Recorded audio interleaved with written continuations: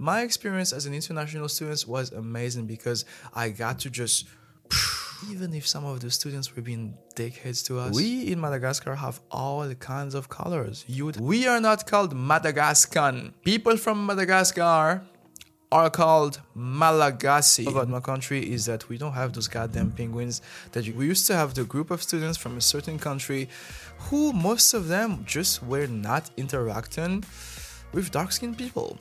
In the expat community, we all try to stay safe. That's the thing. Don't just think of yourself as another person living in the country and collecting their cash and stuff.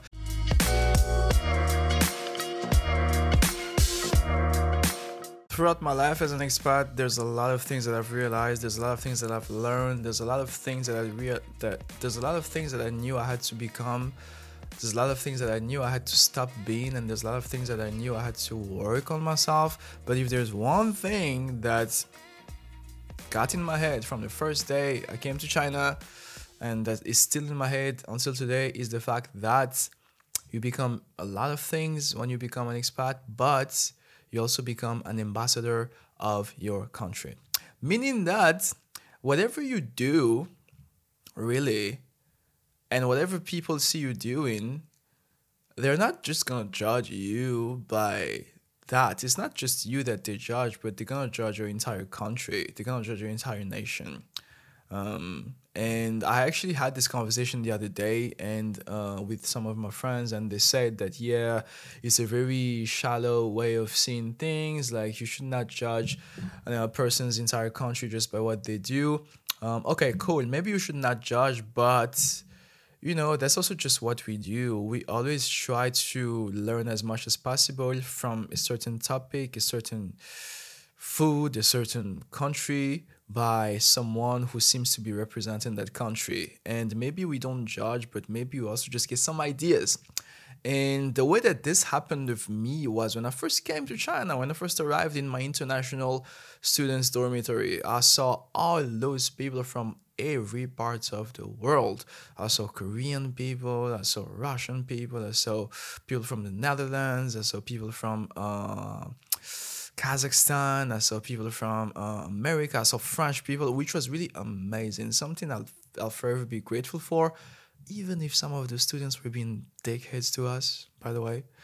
But the thing is, I was like, as soon as I was interacting with any of those people, oh yeah, I forgot to mention that there was also a lot of students from many countries of Africa, which was just amazing. Ethiopia, we had students from South Africa, we had students from literally everywhere, guys. It was amazing.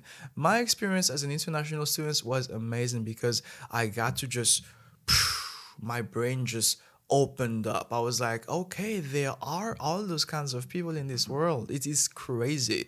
They got their cultures, they got their foods, they got their traditions, they got their ways of acting, they got their ways of living, they got their ways of thinking. And so it was really great for me to get into the environment of my dorm. And with that said, this is exactly where you learn more about a country, because every time I was interacting with a student, I was like, okay, this person is from this country. So this is literally the first thing that I was thinking. I was like, okay, so maybe everyone from their country is like this.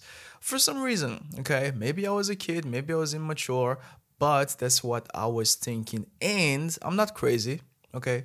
I'm not crazy. I also got the same remarks. All right. I used to have people who used to tell me, hi, so everybody from Madagascar is like you. And I was like, what you mean like me? Like, you guys are not too black. You guys are not too white. It's like you guys have this kind of chocolate, light skin style Asian. I was like, do we? You know what I'm trying to say? I was like, I never thought of my skin color. I never was aware of my skin color until I came to China, because many people used to make those kinds of remarks. I was like, okay, so many people from Madagascar are like this, right? And so I was like, no. And actually, if you don't know, you watching this or listening to this, we in Madagascar have all kinds of colors. You would have like very light-skinned people, bright-skinned people, darker-skinned people, as well as, I would say, me. We would have me, okay? So the fact of being here, being myself, have gotten many people to learn many things about my country, the same way as while some people were just being there, being themselves and interacting with me, I got to learn many things from them. And with this said, guys, we are not called Madagascar. I'm gonna tell you guys two things that used to piss me off when I was interacting with my new international friends during my first days at the dorm. People from Madagascar are called Malagasy, not Madagascar. If you watch this podcast, if you listen to what I just said, and if you're still gonna call me Madagascar after this, I swear to God, I'll find you and I'll slap your face really hard. Okay. Now, the second thing is, there's no penguins in Madagascar. Okay. If there is one thing that people would always ask me whenever I would tell them, hey, oh, Madagascar, I like to move it. I like, shut up. No. I was like, no, that's not what we have. Madagascar is tropical indeed. The country where I'm from is tropical, but not that tropical, okay? Like, we don't have penguins over there. We don't have giraffes. We got the lemurs. The lemurs are actually a national animal of my country. I'm not sure. I don't know much about my country, guys. This is crazy. Like, I don't know much, okay? Do not ask me. However, if there is something that I know about my country, is that we don't have those goddamn penguins that you guys see in those animes and that you guys love so much. So this used to annoy me. When I say annoy, I'm like, it's not like it was really actually offending me, but it was just something that was kind of working on my nerves and that I thought was actually funny. And so this leads us to the next thing, which is, you never want to be an asshole around people, because what you do to someone, and we used to have a lot of situations like this, such as some students get in fights. I remember we used to know which students from which country used to do what. Like, oh, okay, and I'm not gonna name those countries because otherwise some people listening to this from these actual countries might get offended. But we used to have certain students from certain country who were the party people. And if you can guess in the comment section, by the way, tell me who you think, which country you think has the most party people. We used to have the students from a certain country who were the geeks, who were the nerds, who were the students. We used to always go to them whenever it was for homeworks. We used to always believe and trust the fact that they would also always save us during exams. We used to have the students who were just pure and plain, I'm gonna say antisocial instead of racist. I'm just gonna say antisocial. We used to have the group of students from a certain country who most of them just were not interacting with dark-skinned people. Hey guys, I truly hope you are finding value or anything relatable to what you are listening to. Either you are from YouTube or from Red Circle. It would really mean the world to me if you could show some support by liking, commenting, or sharing this post right here to two of your friends that you think could find value out of the podcast. Now, back to the talk. We used to have those kinds of things, and so the way in my mind that's life as well as that experience that I had at the dorm taught me a lot of things that I still have and I still took with me until today. And today I do have those opinions about certain people from certain parts of the world. Sometimes I find myself being right about, okay, this person is from this country, so this person is definitely like this. But sometimes some people will actually prove me wrong. Some people will be from a certain country that I used to thought was a certain type of way, but then it will be completely different. All right. And so these are all the stuff that we need to pay attention to. And this actually brings me back to a meme that I saw one day. It was like,